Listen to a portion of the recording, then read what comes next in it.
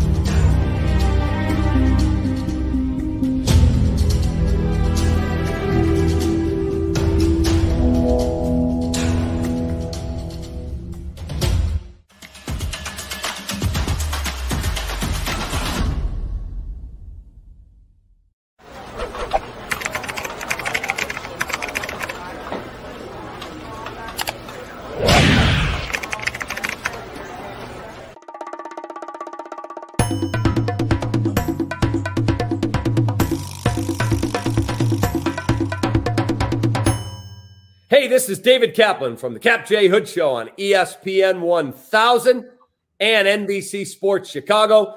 Now get ready to listen and watch to Bulls 101 with Chris and Laro. Take that, Sparkles.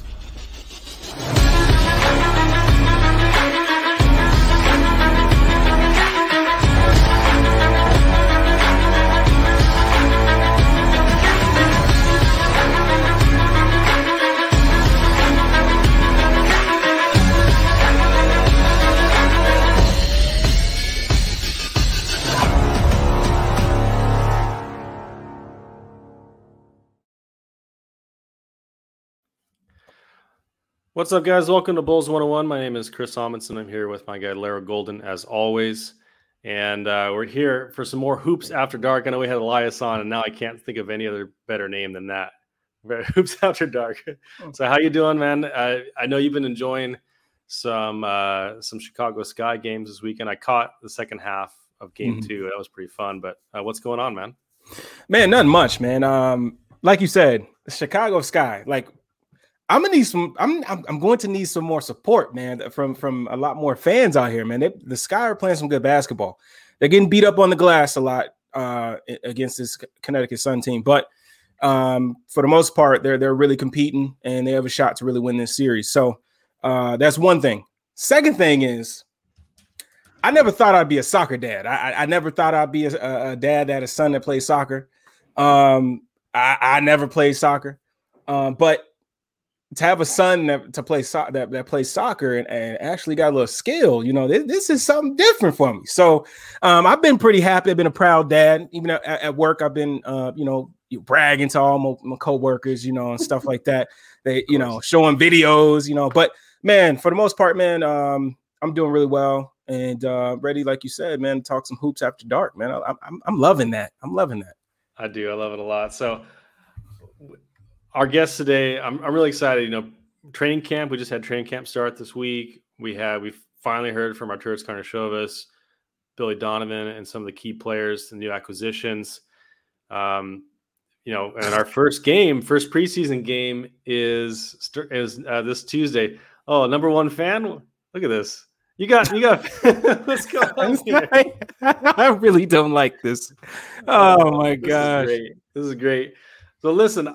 Our guest tonight, we had him on several months ago, and the roster, the last time we spoke to Mr. Darnell Mayberry from The Athletic, who is one of my absolute favorite writers. If you guys aren't subscribing to The Athletic already, I think I started like 5 years ago, and it was like $30 a year. It's like $250 a month, and they've got specials going on all the time. You guys really should do yourselves a favor and join the Athletic and read Darnell's work. He's had some really great articles this week, especially with preseason ready. So we want to welcome Darnell to the show tonight. Darnell, how you doing on this Saturday evening? Joining us for some Hoops After Dark. We appreciate you. I'm good, man. How you guys doing? Man, doing well, man. Just happy to have you on, man, so we can really talk to you, man, and really pick your brain about this team. I know you're excited, man. I mean, we all know how this team has looked these past couple of years, so it may be even more than a couple of years. So I know you're happy, man. Yeah, I mean, you can't help but be excited after seeing everything that they've done and knowing where they've been the last 4 years. You know, a lot of the national media is kind of nitpicking at the Bulls for this and that, and did they give up too much here and there? But those of us who have watched this team day in and day out for, and I'm going to say 4 years because I've only been here for 4 years, you know, it just got to a point where something needed to be done. And Arturas Karnisovas and Mark Eversley, you know, they did a nice job this offseason. So yes, I'm definitely excited to see these new pieces. Well, and I know it's way more exciting to write about an exciting team, a fun team, a team with lots of new pieces than it is to write about a tanking team. You know, like the storylines have got to come a little bit easier to you when there's a lot of new pieces and things to integrate. First of all, I wanted to say, you know, since you don't have a podcast of your own, you know, we want to welcome you as a third co-host to Bulls 101. Anytime you want to come on, you get those hot takes off. I know you said you get in trouble sometimes. I almost came on here with my yak, man. Y'all got me on here at 11 o'clock on a Saturday night. I almost brought my yak on here. Y'all weren't ready for that. That's right. But I know you're probably even more excited that this year you get to be in person and actually, you know, at the Advocate Center, at the Pratt conferences. So what has that change been like for you? Obviously, the last year has been crazy. But this is probably like the first time you've been able to be in person with Billy Donovan. Well, I mean, since he's been in Chicago, Arturas. So what's that been like for you? You know, right before the pandemic, you know, we got some interaction with him up close and personal, but then it all shut down. So, you know, it's different. I enjoyed the fact that at Media Day, some of the players came in and said that they were glad that it was back to somewhat normal and that we were face to face again. So, you know, I think everyone just missed it. The Zoom press conferences were awkward. No one liked them. Although I did think players were a lot more professional in those settings. So, you know, you just didn't get as much information. You didn't get as much rich context to build out stories for doing things that I like to do. So, yeah, I'm glad to be back. It's gonna be a lot better. I really wanted to ask you, really, what have you coming into that first day, media day, and now having some training camp days under your belt as well for this season so far? What are some impressions you have of this team? I know it's early, but I mean, being around the guys and being able to see how they interact with each other and, you know, things like that. Like, what are some of the impressions you see so far? Yeah, I mean, this as excited as we all are to see how it's going to play out. I mean, this thing I think it's going to be great one way or the other. I mean, it's either going to be an amazing success or it's going to crash and burn. and you know, even an in between is that, like, okay, if they're just okay, that's going to be a disappointment. So, you know, I'm looking forward to seeing how it plays out. It doesn't seem like these guys, and again, we haven't seen them play. Right. We're just going off of a lot of new guys coming in and being interviewed. But it seems like everyone's trying to get to know each other. And that kind of confirms a little bit of my concerns, at least going in, is that it's going to take these guys some time to gel. And I think that's the biggest thing that they're talking about right now is learning each other and trying to get acclimated to one another. And that could take some time. I think people should probably have some patience as they try to figure this out. No doubt. I mean, obviously, if you look at the schedule, it gets rough pretty quickly. First 4 or 5 games are a little bit easier. Some teams that, they should be ahead of in the standings. But then you go through, almost like a month and a half of quality playoff teams that they're going to be facing. And as you said, Darnell, they're going to have to gel quickly. I think, it's definitely something where we have to be patient. And so as we approach preseason this coming week, I think those are going to be some key factors we're looking at. What are they doing? What kind of offense are they running? Whose hands are they putting the ball in what situations? What are the rotations like? Now, obviously, Patrick Williams is out. Kobe White is out to start the season. Hopefully, Patrick is back by the season opener. But we'll see what happens there. But I know you wrote an article specifically on Kobe White this week. So for those listeners that haven't been able to read it, what kind of impressions have you had from management? Because I know you said that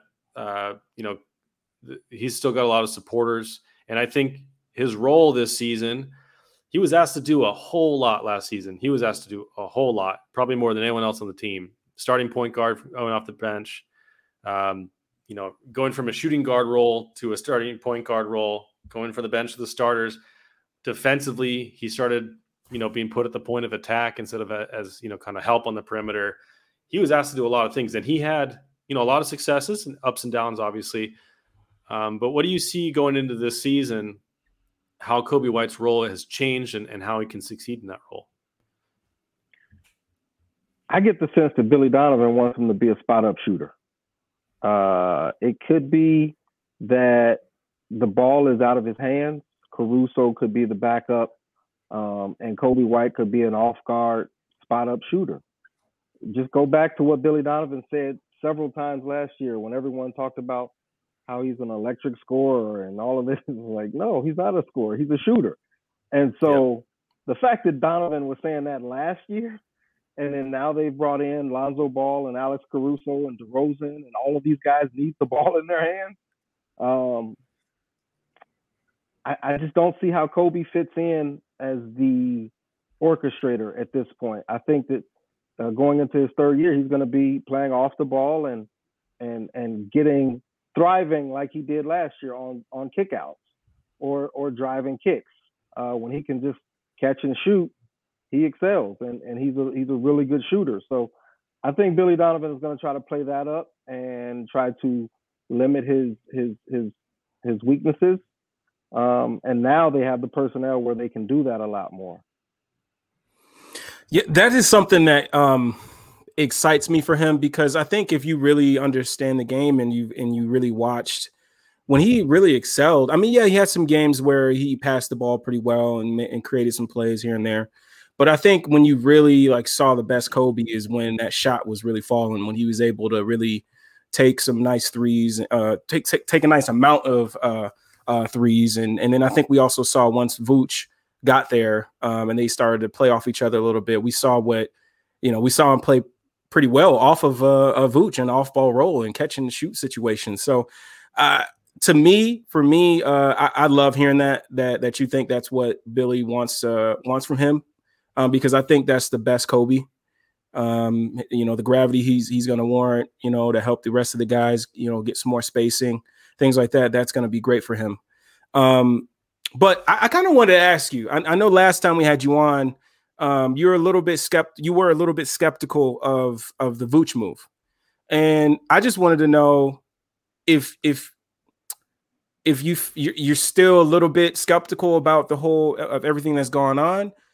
If so, I would love to hear why. But if not, man, what excites you the most about this squad? Other than, I know if they crash and burn, those are great storylines as well. I've heard that, as a writer, you don't want to be in the middle. You don't want a boring team that's not exciting, or a team, you want either really bad or you want some good stuff going on. So what exactly, I guess, excites you about this team? And if you still are skeptical about, everything that's gone on with the regime in terms of their moves. Yeah, I'm just excited to see competent basketball finally. and NBA caliber players. I mean, so many guys have come through here who have just been, two-way guys or fringe back end of the roster type players. So I'm just tired of watching that. I can't do that anymore.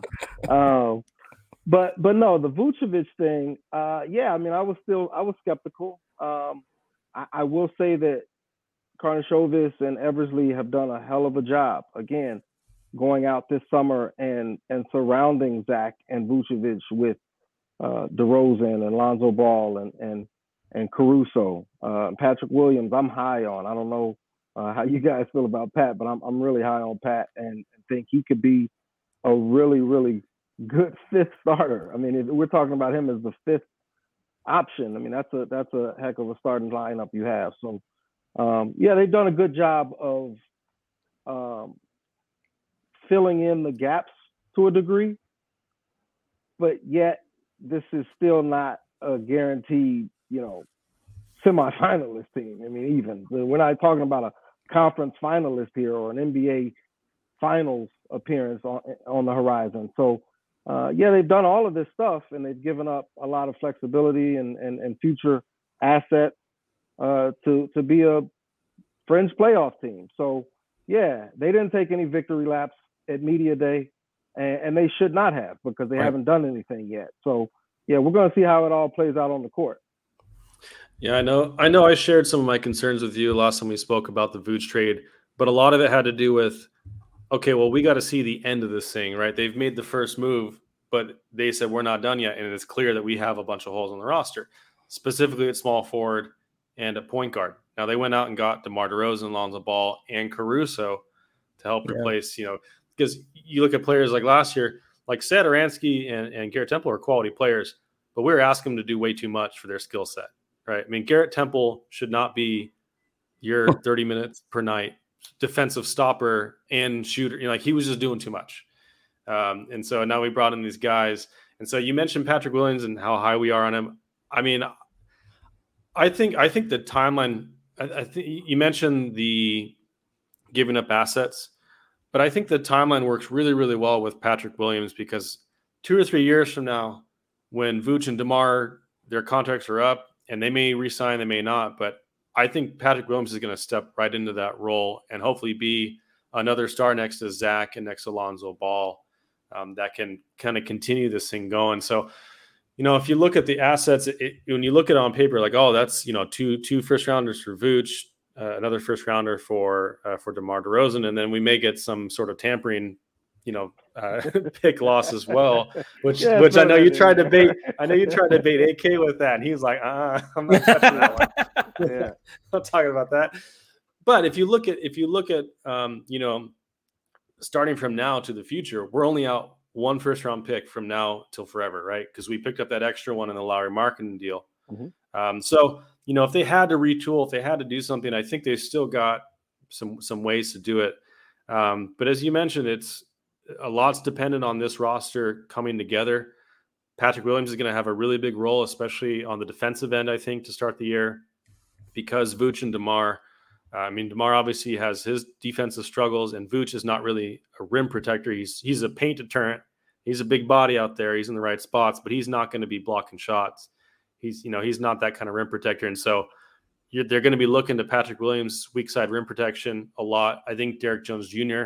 is also going to have to step in that role. I know you had an article this week about Patrick Williams, early loss and who you think can replace him. So if you had to take a chance today and say, I think so-and-so is going to get that starting role, like who would you put in there to be that fifth starter with Patrick Williams out? Well, I'm going to go back to Billy Donovan and just going off of what he's saying to us. And there seems to be a bromance between Billy Donovan and Stanley Johnson. I don't know if Stanley Johnson can play at this point. He's had his bumps in the road throughout his career. They talked about him finally finding a niche. It remains to be seen. But Billy Donovan recruited him out of high school. He coached him with the USA team back in the day. So they have history. And for whatever reason, they seem to have this connection. And I think Billy Donovan is going to give him a shot. Now, people think, DeRozan will slide down or Derrick Jones Jr. might go in there. But, I mean, what makes those guys any better than Stanley Johnson? You know what? I ain't going to say much about that. For that position. Yeah, no.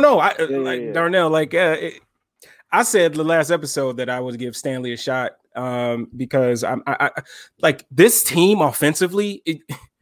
It's going to be one of the what do we say, Chris? Like top 5, top 10 offense in the NBA this year? It better be top 10. Yeah. It better be a top 10 offense, and I think they have the capability to be top 5 if it all fits together.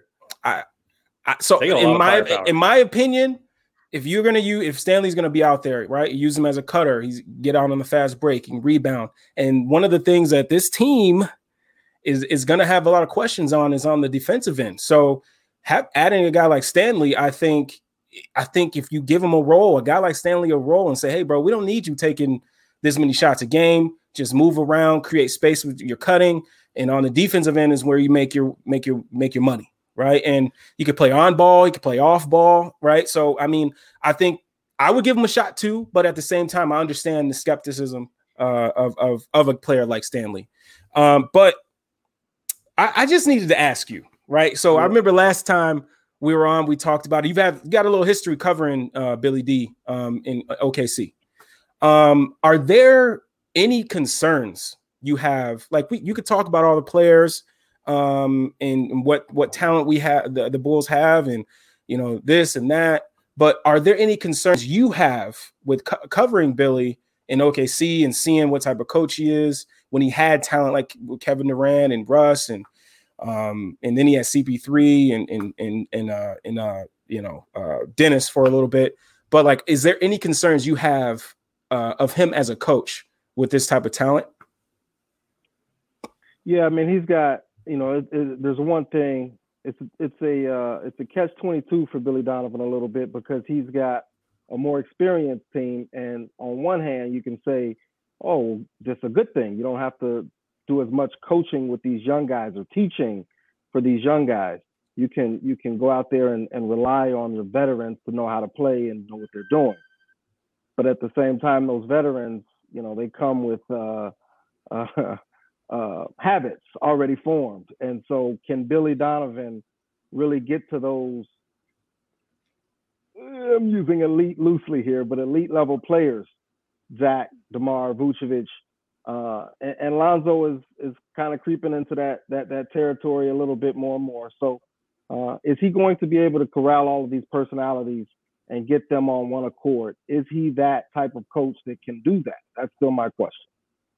Yeah, I know you had an article out last time we talked where you said, hey, if the Bulls don't start doing something, the Heat's going to start just pointing to Billy Donovan. You got a lot of flack for that at the time. Yep. But it is true. He did start to get some heat for it. And you saw the fan base start to kind of have some questions. Now, obviously, I think the goodwill has been built up again with the fan base because of all the moves. I know all three of us were skeptical about – it wasn't that I didn't think that AK could make a good roster. It was that the path to doing so didn't seem very clear to me. Right? We had a bunch of players who were not very good or still young or just kind of in weird spots, and we needed to turn those players into better players somehow. And I mean, I'm as impressed, I think, as anyone how he was able to do that, and to bring in guys like DeMar. But I wanted to talk about the dynamics of this team. And have you had a chance to watch any of their, have they done any scrimmages in training camp, or has it just been kind of drills and sets and stuff? Yeah, they're not letting us watch anything. It's all post-practice shooting and free throws, that type of thing. So, bummer. Not yet. We'll see Tuesday, just like you guys. Okay, I was gonna say because some of these teams have like YouTube videos of like open scrimmages practices and stuff. But if you look at some of the weaknesses we had last year, especially if you look like our main guy Zach LaVine had incredible growth as a playmaker, as a shooter. On the defensive end, I thought he made excellent strides.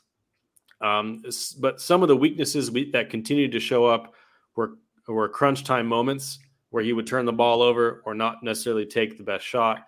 And a lot of it had to do with the fact that there wasn't really a whole lot for him to do otherwise. Everyone knew he was going to be the guy taking that last shot. And so defenses would key in on him. Another thing we really struggled with last year was we were last in the league in free throw attempts. But just no one had rim pressure other than Zach. And Zach is not the type of – he's an excellent cutter. He can get to the rim, but he doesn't draw fouls at the type of rate like a Jimmy Butler or like a DeMar DeRozan kind of guy does. He's more athletic, right? He kind of slithers in between the defense. He doesn't body guys, doesn't draw that contact. You bring in a guy like DeMar DeRozan, who's a half-court, very efficient, very low turnover guy. Vooch is the same way, very, very low turnover, very smart with the ball. And DeRozan specifically draws a ton of fouls going to the rim, and especially in crunch time. And then you bring in a guy like Lonzo Ball, who's a great connector, lots and lots of shooting. So you see, we're talking about Stanley Johnson kind of filling that fifth starter role for Patrick Williams and not having to ask him to do a lot of handling. We've now got a lot of other people on the team that can take pressure off of Zach. So how do you see that dynamic working? I know Larry and I have talked about it because we're excited about the possibilities, but who do you see as the primary ball handler on the team? And how do you see the other pieces fitting in alongside, that kind of role to make it all mesh together? I know it's kind of a long-winded question, but I hear you. I mean, the first thing that comes to my mind is Zach LaVine is in a contract year. And I think it's going to be hard to get the ball out of Zach LaVine's hands this year. You know what I mean? So Lonzo can come in and say what he wants. DeMar can come in and have as many accolades as he wants. They got their money. Zach LaVine is in a contract year. You know what? It's funny is I was watching the NBC Sports Chicago, their media day special. And they had Zach.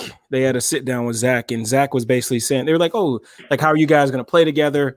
And I think this goes with what you just said. Is Zach was like, "I got to be myself. I gotta be who I am, and we got to figure it out. From there."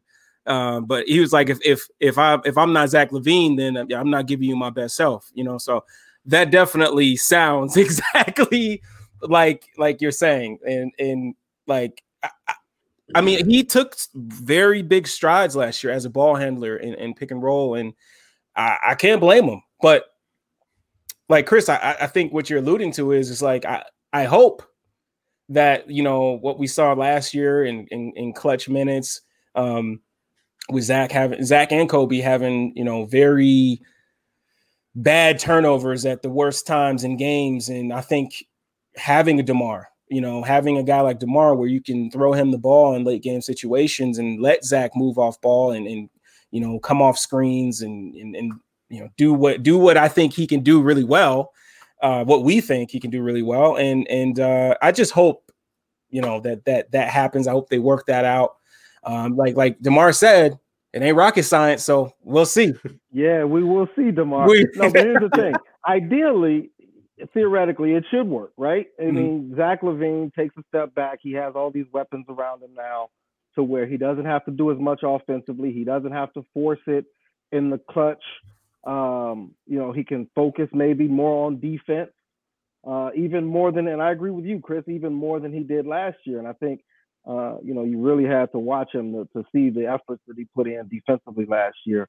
And it wasn't always consistent. And that's the next step, I think, in his maturation is to do it consistently throughout a whole season. He kind of trails off at the end for whatever reason, but if he finds it in himself to take a step back, to focus on those things I just mentioned and not feel like he's got to go out there and score 28 to 30 points per game to go out here and make generational wealth, he's always talked about how everything comes with winning. Yeah. Yep. If they win, he's going to get his money. I don't know if Zach's mindset is that, and I'm not saying it's not. I just don't know, and we'll see sooner rather than later. Yeah, I couldn't agree with you more. I mean, and you saw if you watch the Olympics and when he had a more specialized role in the Olympics, he wasn't on ball as much. He wasn't, he didn't have to score 30 points a night in the Olympics. You saw him defensively. He was on guys defensively. He was really, really good. I thought it was some of the most impressive defense I've seen from Zach. So I think the Bulls are banking on that, and I think Zach is going to benefit from that. He doesn't. I mean, the problem last year was if Zach didn't score 30, we were in trouble, right? We weren't winning games unless he. I mean, remember when he scored 50 against Atlanta, and we still lost that game. I mean, he put up 50 on good efficiency, and we still lost. So that's. I mean, the front office has really targeted the weaknesses of this team, because the other one was point of attack defense, and they brought in and perimeter defense in general, because it was just basically Garrett Temple and Sato if he felt like it sometimes. And they brought in Caruso, who's one of the best point of attack defenders and help defenders in the NBA at his position, and Lonzo Ball, who's a very, very smart help defender as well, who also played a lot of point of attack defense. So we talked about the defense a little bit. Besides Zach's defense, DeMar and Vooch aren't thought of very highly as defenders. So how do you think, what concerns do you have on the defensive end, and what kind of lineups or players do you think they're going to be relying on to help buoy that defense? You know what? I'm going to go the other way, and I'm going to say that maybe their defense isn't as much of a concern as we think it might be. And that has to do with Billy Donovan historically having good defensive teams. It has to do with they have put some defensive players around these guys. So, yeah, the main offensive weapons, DeMar, Zach, Vucevic, aren't known as defenders, but look who's around them. I mean, you got a bunch of defenders around these guys that I don't think we talk enough about. Starting with Patrick Williams, starting with Lonzo Ball, and you mentioned Alex Caruso, and then you've got guys off the bench. Everybody but Kobe White is a defender off the bench. Yep. So I don't think that it's as much of a weakness maybe going in as we are making it out to be. But I do think that for sure they have their work cut out for them, because they've got three guys in the starting lineup who just, haven't committed to that end throughout their careers. And they're going to have to. This team is going to be as good as Zach LaVine and DeMar DeRozan wants it to be. If they commit and buy in defensively, I mean, this could be a top 4 or 5 seed team. But that's a stretch to ask guys in there. What is DeMar in his 13th season? Zach's in his 7th season. Guys are who they are at this point, and they get the reputations they get for a reason. So yeah, they're talking. They're saying all the right things. They're talking a good game and talking about how they want to win, and that's what it's about. But the games don't lie, so we'll see. Listening to Billy during media day, and I think I heard this, and I think I texted Chris, and he said that this team on the defensive end is going to start with Zach, Vooch, and DeMar. And he said that DeMar is a good on-ball defender. And maybe that's just good that's coach speak. He's trying to send those vibes to the media for DeMar to hear, and I don't know. But, we'll see, like you said, but I've talked about it before, right? As a coach, and I'm not saying this team is going to be Brooklyn. I'm not saying that. I'm just saying that if you look at everybody's talking about their defensive rating, how bad defensively they were historically when they first got together. But what people fail to realize is when you have an offense that is just getting buckets after buckets after buckets, keeping live turnovers down, and continuing to make teams take the ball out of the basket and not giving them easy, fast break baskets and forcing them to go against a half-court defense, I think that means a lot, especially for a team like you just said. There's DeMar, there's Zach, and there's Vooch, but there are defenders around them. So if you could score at a high efficient clip and make teams continue to have to bring the ball up and go against a set defense, I think that this like you said, I think the harping on the defense is a little overblown.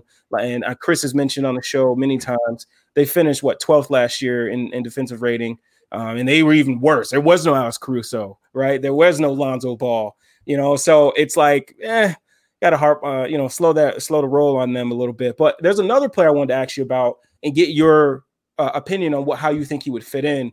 And that player is, me and Chris love this guy. It's Troy Brown Jr. So what do you see? How do you think he can break into the rotation and really impact this team?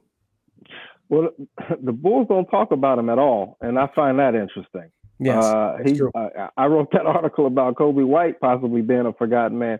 Troy Brown Jr. is the forgotten man. I talked to him briefly at Summer League this year, and it was the most awkward interview, like maybe the top 5 awkward interview I've ever had.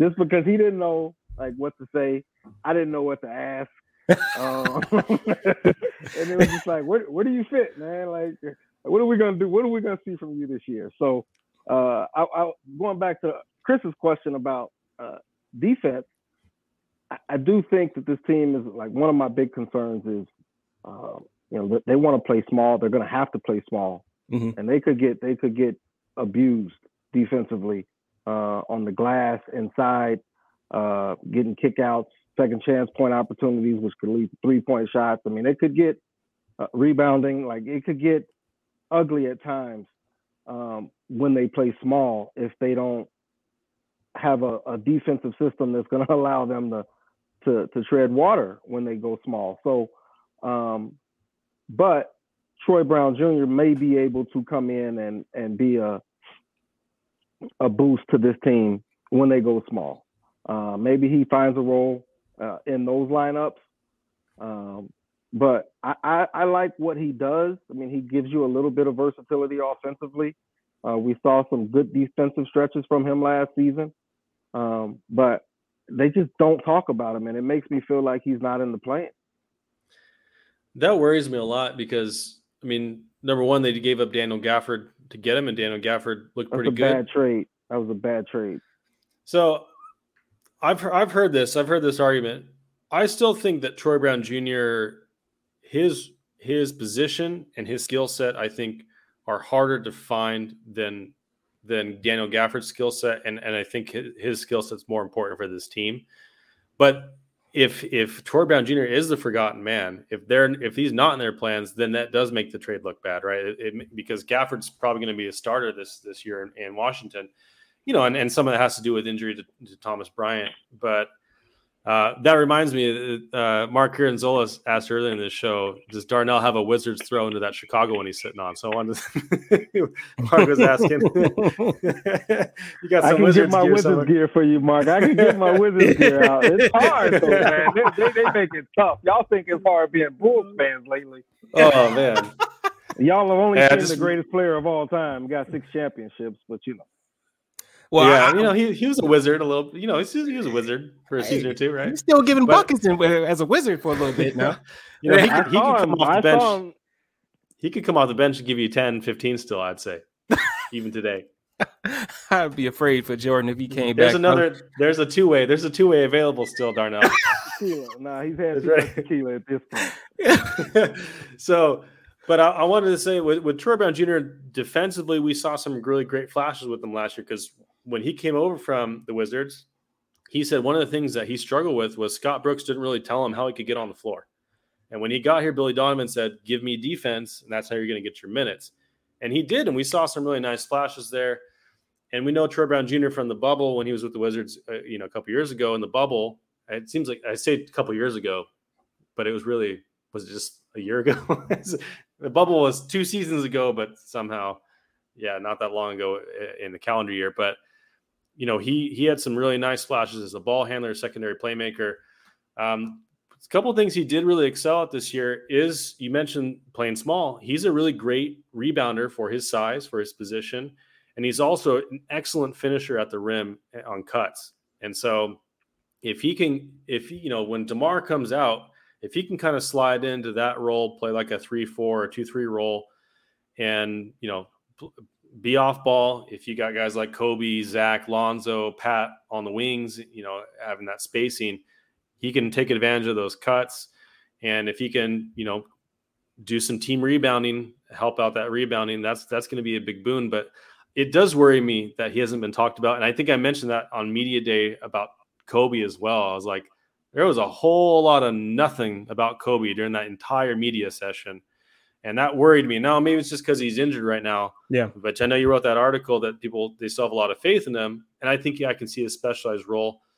I think Troy, even if they don't talk about him, is going to be really essential for this team to succeed. We've been looking for a small forward since Mike Dunleavy left. We haven't really had one. And we've been looking for a point guard since Derrick Rose left. So I'm hoping – so that kind of leads me to my next question, which is Lonzo Ball.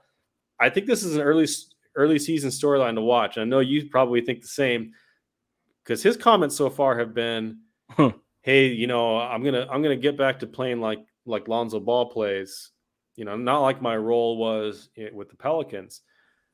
But if you look at the ball handlers you have on this team with Zach and DeMar, I don't know how much pick and roll we're going to be seeing Lonzo, with the ball in his hands for. So what do you see as Lonzo's role going forward? And do you think there's going to be any friction if it ends up a similar role to what he had with the Pelicans? I mean, I think they're going to try everything they can to placate Lonzo Ball and give him the ball and let him orchestrate the offense, at least to start halves.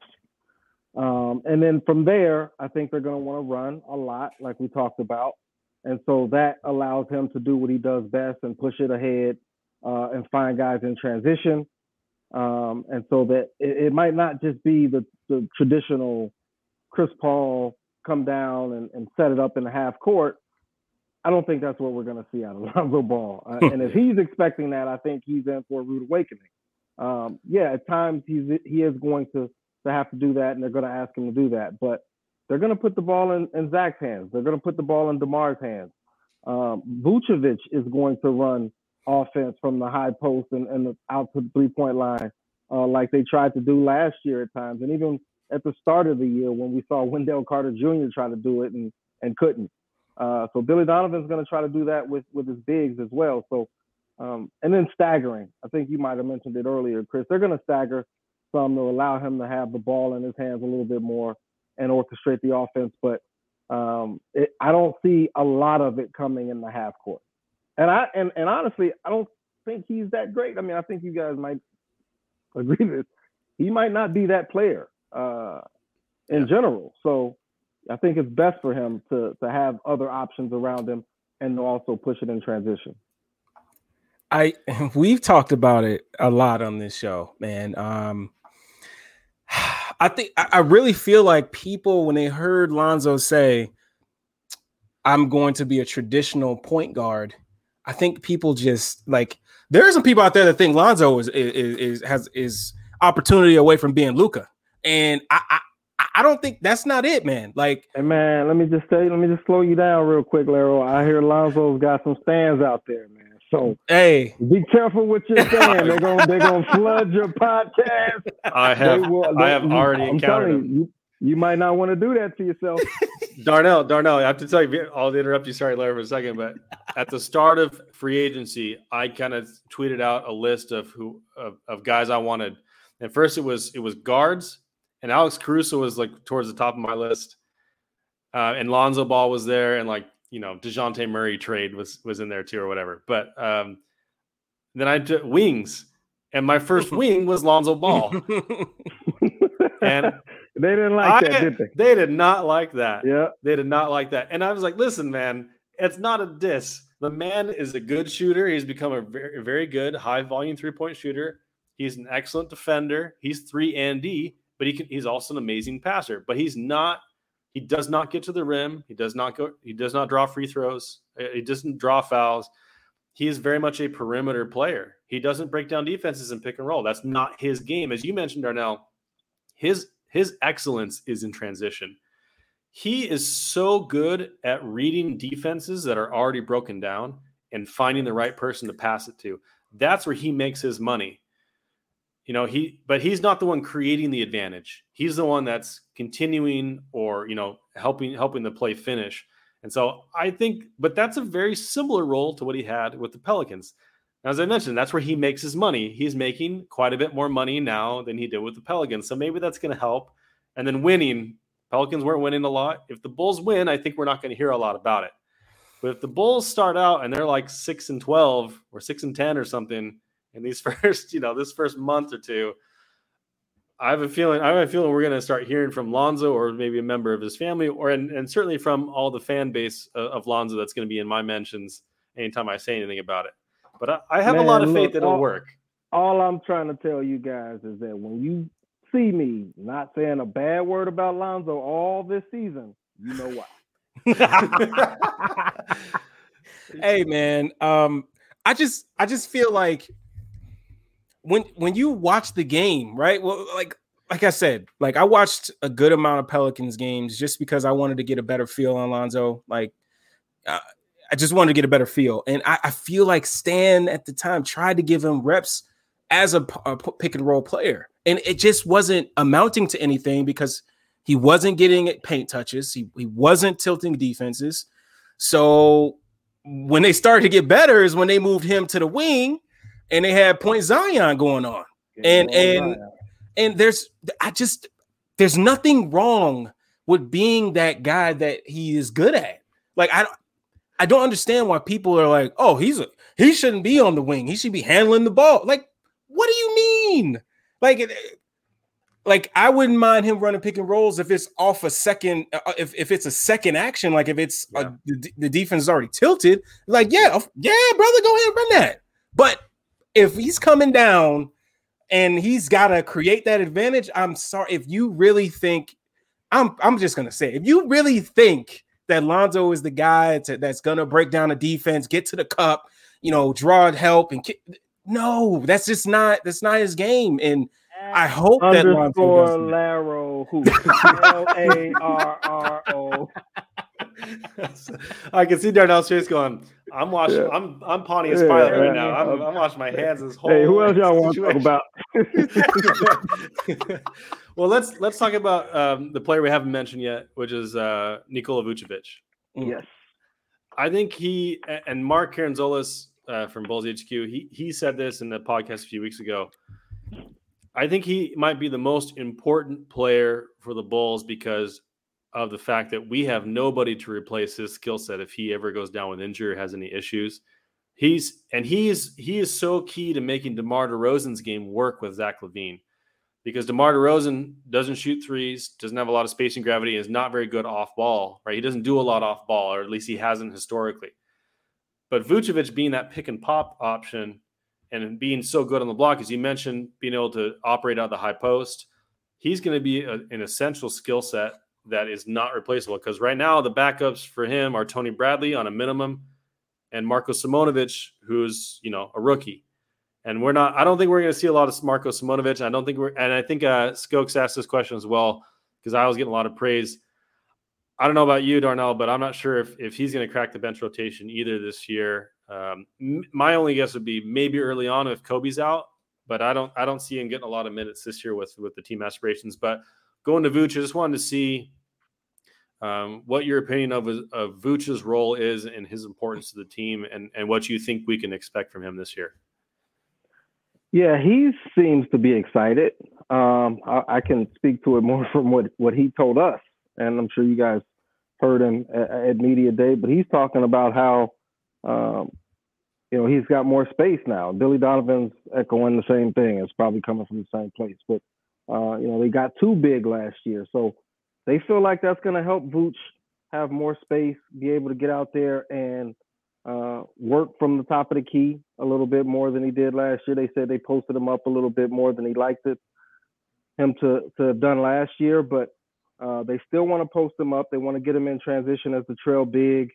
They want to use his rebounding skills, and that's going to be important, hugely important if they want to get out in transition. So, you're right. He's going to do a lot of things for this team that are going to be invaluable, and they can't lose him. I would look at Patrick Williams as kind of the next guy along those lines, that you can't replace what Patrick Williams gives you, and we're about to see that when this preseason slate starts. But yeah, I mean, Vucevic, for as critical as I don't even think I was critical, as skeptical maybe as I was about the trade, he's a fantastic player. He's still 31, 32 years old and doesn't play much defense. I mean, he's not as bad as I think people think he is, but that's how much can you build with a Nikola Vucevic is my question.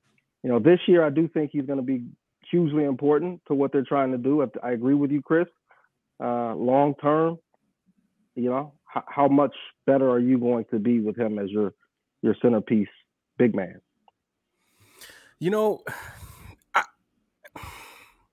I wonder about Vooch, right? Like, what I mean is like, if you go back and you look at those Magic teams, I knew Mark was going to say, "Hey, look, let me tell you something, man. When you from here, okay, you support your brethren." But how you feel about Devon Dotson? Is he from? Are we saying he's from here?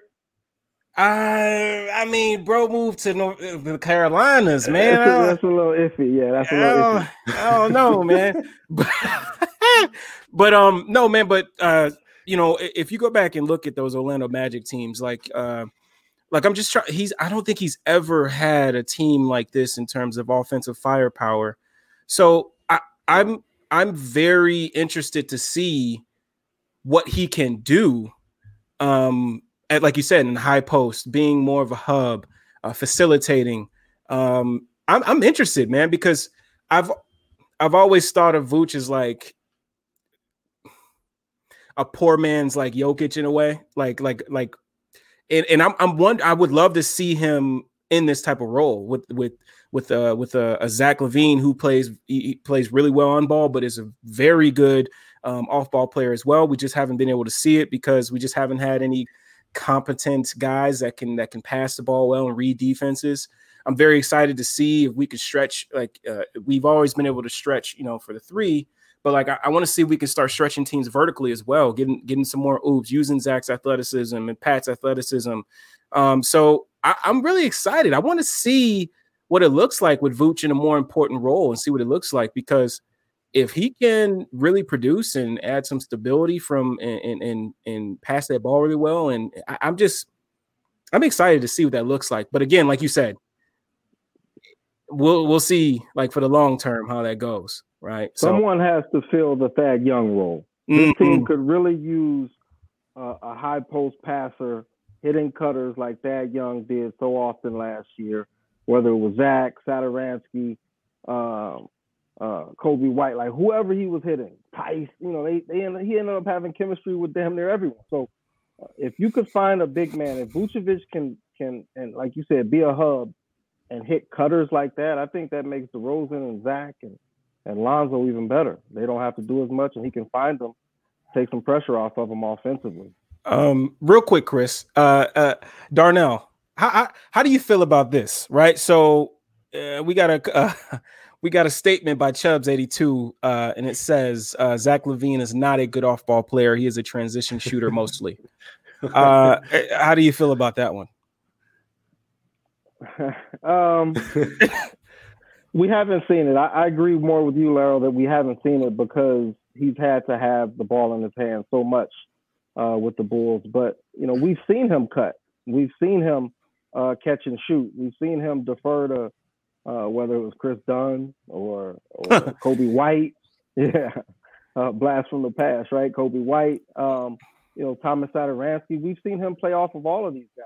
So I wouldn't say that he's not a good off-ball player. He's growing and he's developing. And I don't know why Zach LaVine gets so much criticism, given what he's been through in his career, how it started, some of the adversity he's had. The guy just continues to get better year in and year out, and it hasn't shown up in terms of team success. But look at the teams he's played on. I mean, the guy just continues to get better. So I don't understand the criticism Zach LaVine receives. I don't either, and I would have to disagree completely with what Chubbs was saying here. Is Zach LaVine was the second most efficient cutter in the entire league last year on points per possession. Only Anthony Davis was better. And so this year, Darnell, as you mentioned, we're going to see a little bit more off-ball Zach. But you saw it last year when Kobe was handling the ball and Zach was off-ball. The man is a cheat code. You leave Zach LaVine open anywhere on the perimeter, or you give him a lane to drive to the basket. I mean, it's easy buckets every time. Like the amount of difficult shots Zach had to take because no one else was able to create that type of opening for him. I mean, it was phenomenal what he was able to do. So I think as efficient as he was last year, his shots are going to be easier this year. I don't know if he's going to shoot at the same efficiency, but he's going to have an easier time getting open because there's not a lot of holes offensively for this team. Vooch is a really good post scorer. He can really shoot from the elbows. He can shoot from both baselines. You got DeMar. I mean, he's an excellent driver. Yeah, Mark's here to sabotage my show. What time is it in Australia? Is it time for you to go to bed? No, it's probably like midday there. Dang it. No, I think Zach LaVine off ball. If he, as you mentioned, Darnell, if he takes on that role a little bit more and kind of eases off a little bit, I think he's going to have a really, really efficient year. Let's see. I want to ask you. There was a question here about the backup four. So I know we talked about that a little bit earlier in the show for who's going to start at that spot. And you kind of mentioned Stanley Johnson, but Musa here had a question: Stanley Johnson or Alize Johnson for backup 4 minutes. Let's say once Pat is back, who do you think is backing Pat up in the rotation? I kind of am intrigued by Alize Johnson, the what they're saying about his energy and his motor and how hard he goes. I think every team needs a guy like that. I think this team specifically needs a guy like that because outside of Alex Caruso, who's going to really go out there and do, and Patrick Williams, of course, will do whatever you ask him to do, but who's going to go out there and just be a hustle player who's going to do the dirty work and get you extra possessions, get you offensive rebounds, second chance opportunities, maybe, start the break with a block shot or a defensive rebound or saving a loose ball, something like that. I think Alize could be a spark to this team. Now, I haven't seen him play with this group, so I want to see all of these guys play together and see how it looks. And I think that's what Billy Donovan is saying, and that's what his big point was when I was asking him the questions for that article I wrote this week. He needs to see how it fits as a group. He's not just thinking about one aspect or the other, whether it's a shooter or a rebounder, a defender, an energy guy. He wants to see how that player fits with the group. And I think he's taken that approach with whether it's the starter, the backup, or any other player that takes the court. He wants to make sure that the unit is excelling.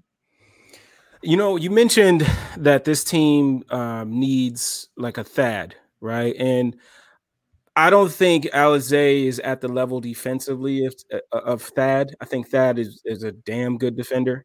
But I look at, watching Alize play and doing like a little bit of background on him, like he grew up as a point guard. And then he just kind of like, the rest of the stories, man, he just shot up and, they moved him to another position. But there are flashes of him as a connective passer. And I'm just wondering if he can be that Thad, like in terms of like, in a short roll, pinch post, being able to find guys on back cuts or, finding where the help is and moving that ball quickly. Like I'm intrigued. I feel like I've seen a little bit that could translate to that. But if I had to take a guess at who has a pretty good chance at being that Thad, I would take a guess at Alize right now, at least. But that's just a wild guess. But I just, man, this team, like I can't even think of a. Yes, I can. Probably the last time I was excited, this excited was probably 2015.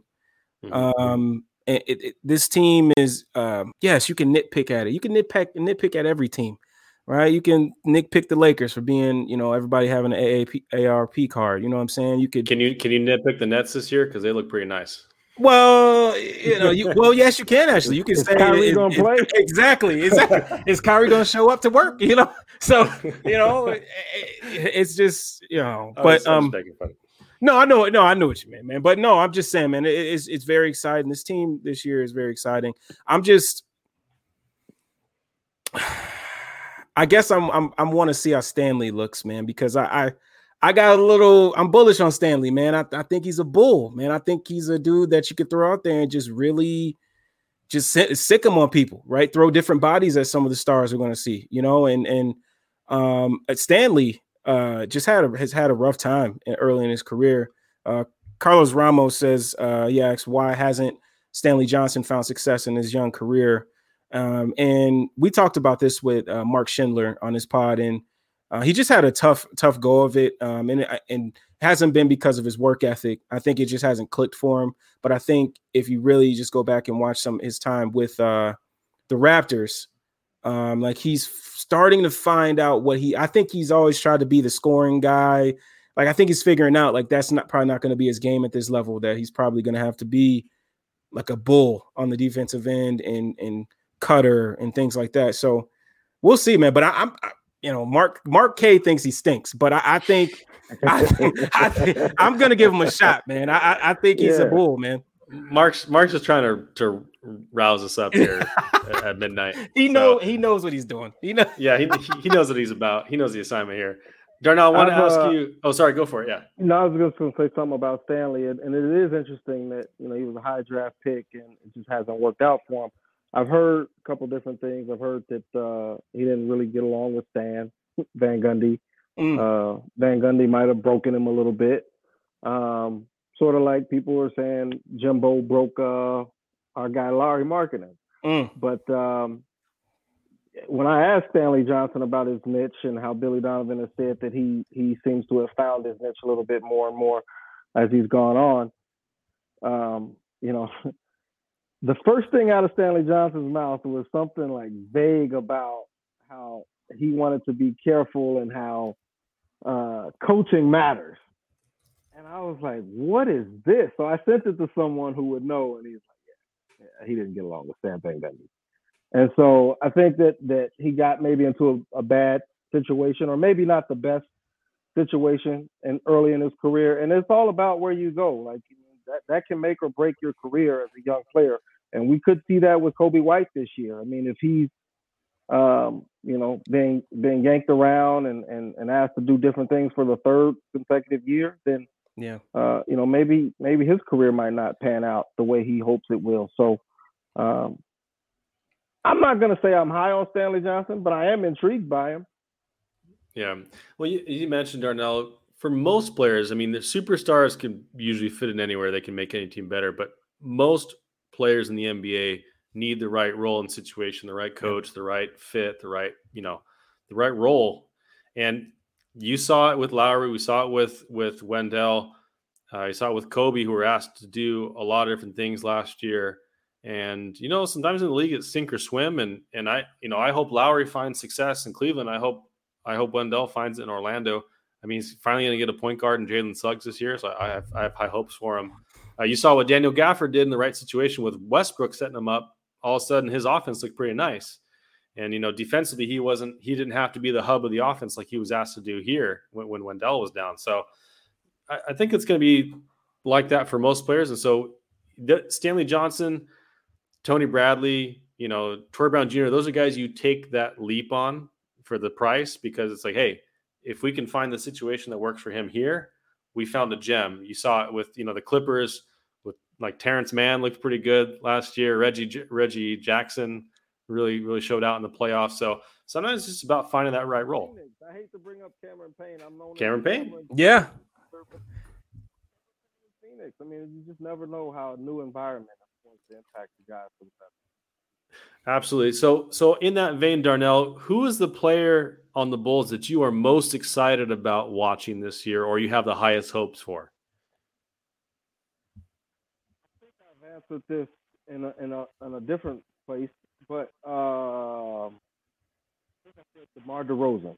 Just because we haven't really seen a player like him with the Bulls, not since I've been here. Zach LaVine is a better offensive player, but I think DeRozan is more polished. And Pat Williams talked about this at Media Day, where he gets to his spot. He's meticulous about doing what he wants to do. You can't speed him up. You're not going to force him into doing anything he doesn't want to do. That is a professional scorer. Zach LaVine gets it in a different way, but the way DeRozan goes about his offense, I'm really excited to see him play. Yeah. You brought up DeMar, and something I brought up too is like Pat, man, watching him in the summer league, There were a lot of opportunities. Like he took you look at his shot attempts, you see he took a lot of shots and he didn't make as many as you would like to see. But like if you watch the games, there were plenty of opportunities for him on drives to draw contact and get to the free throw line where he's actually a pretty good free throw from. And I thought that like adding a guy like DeMar and that makes me very happy that he's already talked about that type of stuff about DeMar, but just learning some of the tricks that DeMar has up his sleeve, right? The pump fakes, the dipping the ball on the drive and ripping up when somebody reaches, just adding that to Pat's bag where he can use those things when he gets those opportunities. I think that's going to help Pat get to another level and just learning how to use his frame and how to draw that contact and having a guy like DeMar is huge, man, because as good as Zach LaVine is as a scorer, he doesn't necessarily get to the free throw line as much as you would hope and want. So that is definitely something I'm happy to hear about that you just mentioned with Pat. I guess one question I had for you is with Kobe. I wanted to touch back on Kobe. What is his being there and seeing them and shoot around and things like that? Does he seem like a guy that's worried about his position, does he seem like he's just kind of around the guys and kicking it, or can just from afar can you tell if like he's worrying about things like that? So we talked to Kobe once, and we've seen him. But we've only talked to him once. And the other times when we see Kobe, he is working his ass off. He's out there with like 6-7 different coaches, and he's doing full court drills. And obviously it's clearly to keep his conditioning up and, shooting crazy right-handed, overhead shots. And, it's impressive to see his work ethic at the end of practice. And all that he's trying to do to keep up and catch up from the shoulder surgery. So I don't think he's worried. And even Pat said it that Kobe's not the type to let you see it. So obviously, I don't think any player is going to be too thrilled about a team bringing in so many guards. But there is still clearly a role for him as an off the bench shooter. So I think he's had enough conversations with Billy Donovan to know that he can be secure in that. Actually, I have one more, Chris. Sure. We haven't touched on him at all, and I don't think I've heard much about him in the media day as well. But Tony Bradley, what do you think about his role on this team? Yeah, I had someone who knew him from Philly tell me how valuable he was for that Sixers team, and that in some ways he was just as this is going to sound crazy, but in some ways he was as important as Embiid to a degree because of how he was able to impact the game defensively and how he was able to bring up the level of players around him with his impact. So that was high praise. I'm not necessarily saying that I'm saying that. I'm telling you what I was told. But that made me really curious to see Tony Bradley this year. Yeah, we're going to see those MVP odds for Tony Bradley after that comment. Right? Yeah. No, but it's true. It's true. We talked about Vooch and how important he is, but Tony Bradley being that backup big, I mean, he's going to have a huge role, not only defensively as an anchor, but if Vooch goes down, he might have to step in that starting role, and he's gonna be really important. And with Vooch and how Billy Donovan says they want to play fast, and we saw how much they slowed down after Vooch came over last year. And every coach in the NBA says they want to play fast in preseason. Every single one says. I've never heard a single coach say, we really just want to slow it down. Oh, that's not true. Who said it? Walk, Pop, crawl, walk, run. Oh my Lord! No, don't bring that up. Oh man, I'm just telling you, I've heard it. That's at Darnell Mayberry. Bringing up bad memories here, but it's interesting though because Tony Bradley is going to have a very different role on offense because obviously Vooch can be your trailer on a fast break. But Tony Bradley doesn't have that ability yet. But he's really nice around the basket. He's got some good touch around the basket, and his defense can be really important because we really lack rim protectors. The last thing I want to ask you, Darnell, before we let you go, and Laro, if you have any other questions, obviously feel free to ask. But one of my favorite things you did last year was you did a bunch of predictions for the year. Yeah. Right. And one of them was like Wendell Carter triple-double, which he got close to a couple times. Thag almost got a triple-double a couple times. But what's your, I don't know if you're doing it again this year, but if you are, or if you've got one, I want to hear your best prediction for this upcoming season. Ooh, I haven't even thought about it yet. I think, and this is pessimistic a little bit. I think it's going to be hard for Zach to have the type of year that he did last year. I think everyone's expecting him to have, another jump.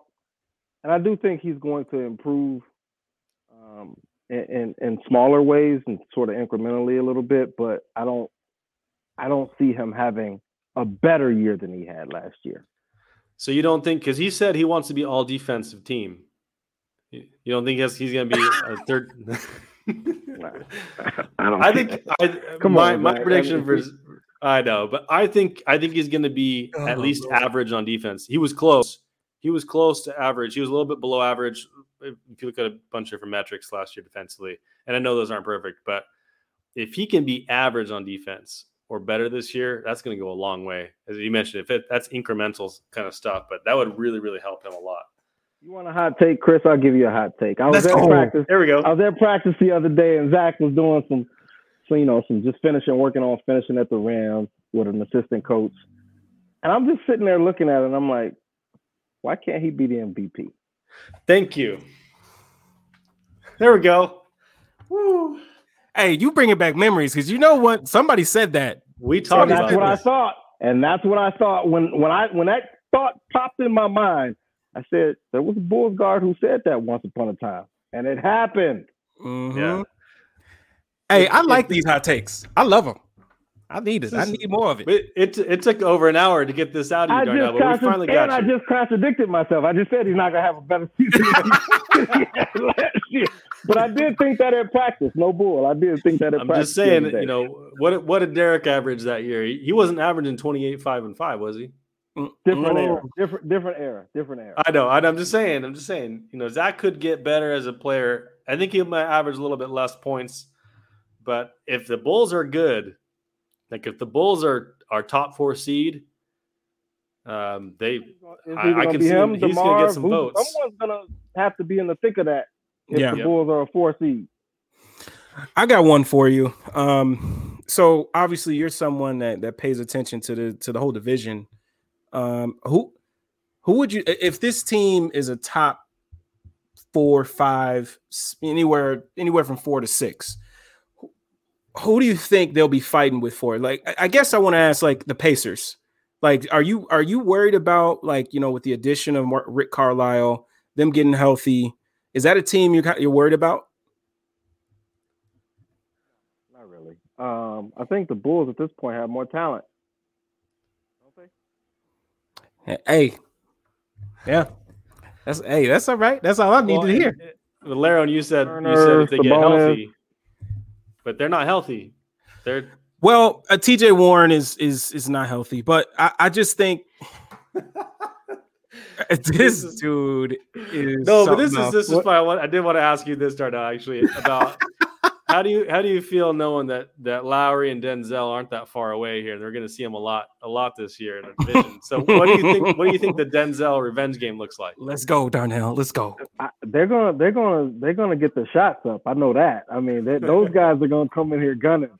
But they also got to compete with Colin Sexton and Darius Garland for the ball. So good luck to them. Yeah, that should be a fun team to watch this year. Man. Okay, I got an off the wall on that Pacers team. Wait a minute. Well, hold on. So you said Domas. Their starters are Brogdon, Turner, Karis, Sabonis, Karis LeVert, and TJ Warren. See, those are all very solid players, but I think, if you took a lot of question marks. Yeah, if you combine both of those teams, your top 5 picks, there might be one Pacer in that top 5. Yeah, maybe Sabonis would be my guy. That's what Mark said as well.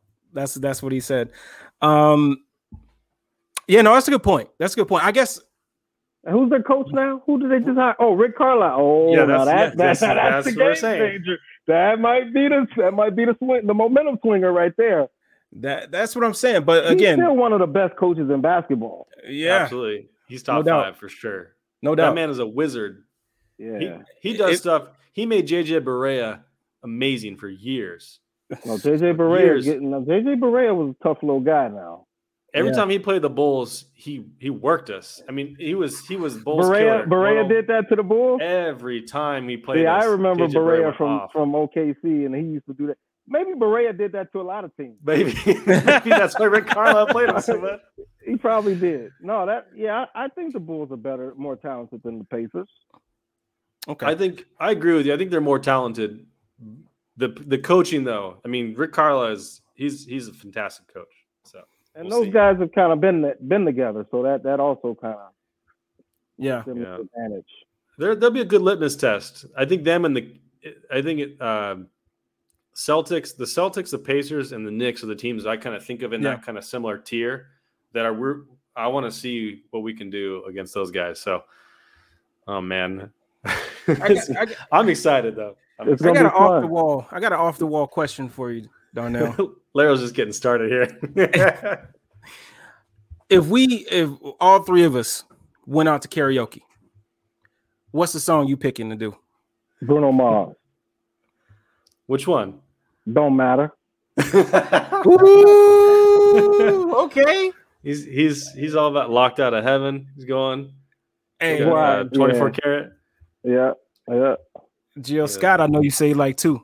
But I always like asking that question. I did say some Jill Scott the last time we were on. I said something about Jill Scott. Yeah, that's right. I just had to ask. I love asking that question. I've never done karaoke though. For real? No way. Come on now. For real? Laro's going to hit you up. I was just at a karaoke spot on Tuesday, but I wasn't getting up there. This dude did The Lion King, and I wanted to tip him. Man, The Lion King. The Lion King. I was not expecting The Lion King to come like out Circle there. of Life? In the jungle, the mighty jungle. Oh, okay. Okay. That one. Yeah, he was going in. He was going in. That's got some range. Yeah. You gotta have some pipes for that.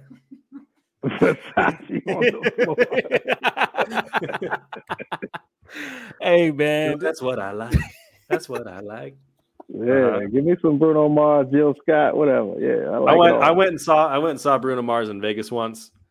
He put on a show, didn't he? No, that was the thing. He made us wait. It was at a club, right? So we were at the club, and he was supposed to come on at some point. But I've been to Vegas and seen those shows before, and they don't come until like 1 a.m., 2 a.m. in the morning. So Bruno Mars finally comes out. It's like 2:30 a.m.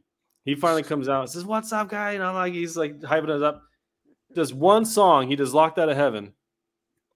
And he says, "All right, see you guys later. I'm going to hang out with J-Lo." Never saw him again. That was the end of the night. I was like, I'm going to bed, man. I'm out of here. I'm telling you. That's petty, man. It wasn't like a a Bruno Mars concert. It was like he was coming, as like a special guest to the club. But I thought, because I've seen like LMFAO at in Vegas or like other people like that, and they like put on a show. But Bruno Mars is like, come on, man. J-Lo right now. I'm here to hear some music, dude. But can you be mad at the man? He was going to I would do the same thing. I'll do the same thing. I'm a married man, man. I don't know nothing about no J-Lo. But hey, before we let you go, man, I one more hot take, man. I need one more. You need one more from me? Yeah, just one more.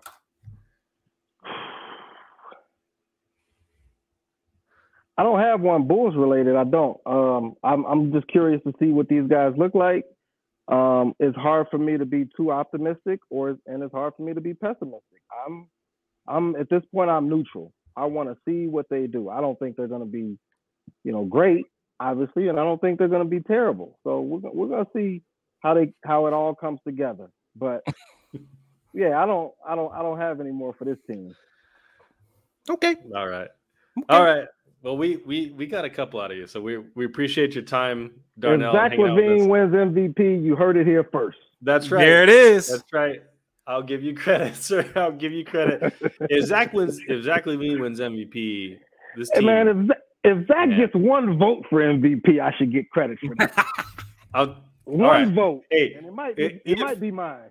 If and when Zach LaVine gets a single MVP vote, me, you, and Lara are going out to karaoke together.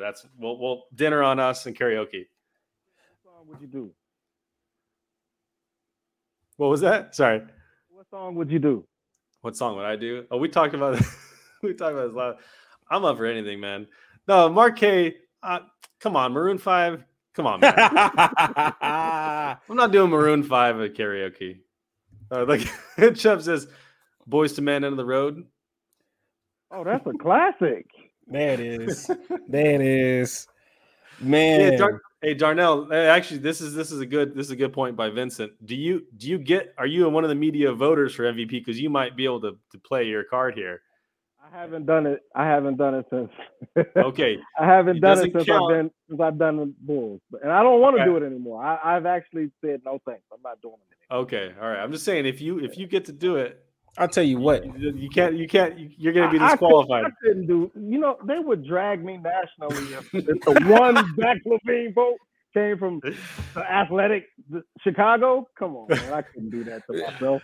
I'll tell you what. Right now, if Zach won MVP, the Donovan Mitchell fans, the Devin Booker fans, they wouldn't want to see me on Twitter. They wouldn't want to see us on Twitter because it's too much of this Zach LaVine being dragged talk. Oh my gosh! So you can throw Bradley Beal in that category too. Yes, sir. That's right. I'm already out here telling people I'm not going to hear anything about Bradley Beal being 11th in the league and Zach being 33rd. No way. Right. No way. No. If Zach wins MVP, I'm going to be very toxic on Twitter. I'll tell you right now. I'm not a toxic person. It's going to be a good season, guys. Yes, it will. It's going to be a good season. It's going to be more fun than what we've been seeing. So absolutely. I think that's the thing to look forward to here is we got a season we can actually be excited about. We don't know the outcome. Every game matters. Feels like every game matters. Every game matters. Oh man, I can't. Nick Friedel too. I'm adding you as well. That brother is just, I don't know, man. I don't know, but that brother's something else. He always got something bad to say about the Bulls, man. So we'll see. Hey, Zach proved him wrong once already. We'll see if he can do it again. So, well, Darnell, we won't keep you any longer. Appreciate you having you on as our third co-host of Bulls 101 once again. You're welcome. We'll have you on again during the season. Around that MVP voting time. Mm-hmm. And if you guys do not follow Darnell, do so at Darnell Mayberry on Twitter. Follow The Athletic. Subscribe to The Athletic. They got deals all the time. Yeah. It's super cheap. It is hands down the best sports coverage you will ever get in your life. I've never regretted it once. And Darnell's worth the price of admission by himself. So thank you so much, Darnell, for hanging with us, doing a little hoops after dark. Loved it, man. Appreciate it, guys. Thanks for having me, man. Thank y'all. Appreciate it. Thank you guys for the comments. Oh man, we're gonna leave you guys to the comments. We're getting hate now. I'm being slandered online right now. Nickelback. All right. I'm out of here. We are out of here. See you guys later. See you. Peace.